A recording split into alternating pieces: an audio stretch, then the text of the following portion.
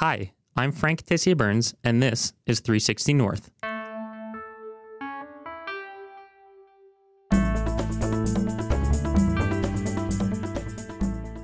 Rather than have me sit here and tell you what the show's about, I thought it would be best to give you a taste.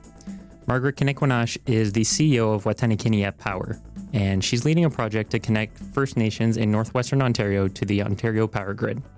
A couple weeks ago, we chatted for about an hour, and at the end of the conversation, she surprised me with this. All right. So anyway, can you explain to me what you're doing a report, or is this a study thing, or? So I'm starting to launch a podcast, which is all about the North in the sense of obviously the territories, but also looking at northern provinces. And I haven't launched yet, but I'm thinking by the end of the month, everything will be up and running. So you're just wanting to educate the southern part of about the North? Pretty much. I mean, I spent a little bit of time in Yellowknife a couple of years ago and was fascinated by the North and really enjoyed it. And I've wanted to go back ever since, but haven't been able to, unfortunately. But being in Ottawa here, I realized that there kind of are a lot of North-related resources. So I wanted to try and take advantage of that, but also obviously be in touch with people like yourself who are living in the North. It's kind of just to remind people that there's a whole other part of the country that they may not think about. Yeah, that's a very good idea because there's a lot of people that are ignorant of various facts living in their own country.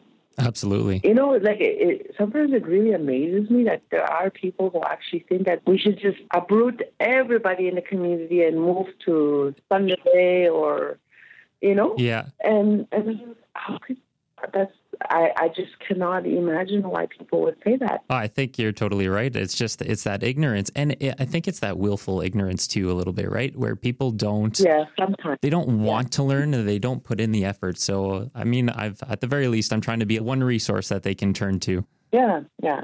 And there's lots of good people out there, that's another thing I found is that we can't just leave status quo. We got to educate people. We got to help them understand it, and we got to establish our own vision in terms of how we're going to move forward. Because to me, that's part of the treaties that we have with the governments of the day. Mm-hmm, mm-hmm.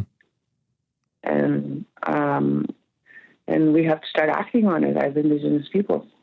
Anyway, before I get into political hot water here, I better be quiet. No, that's that's totally fine. I appreciate that.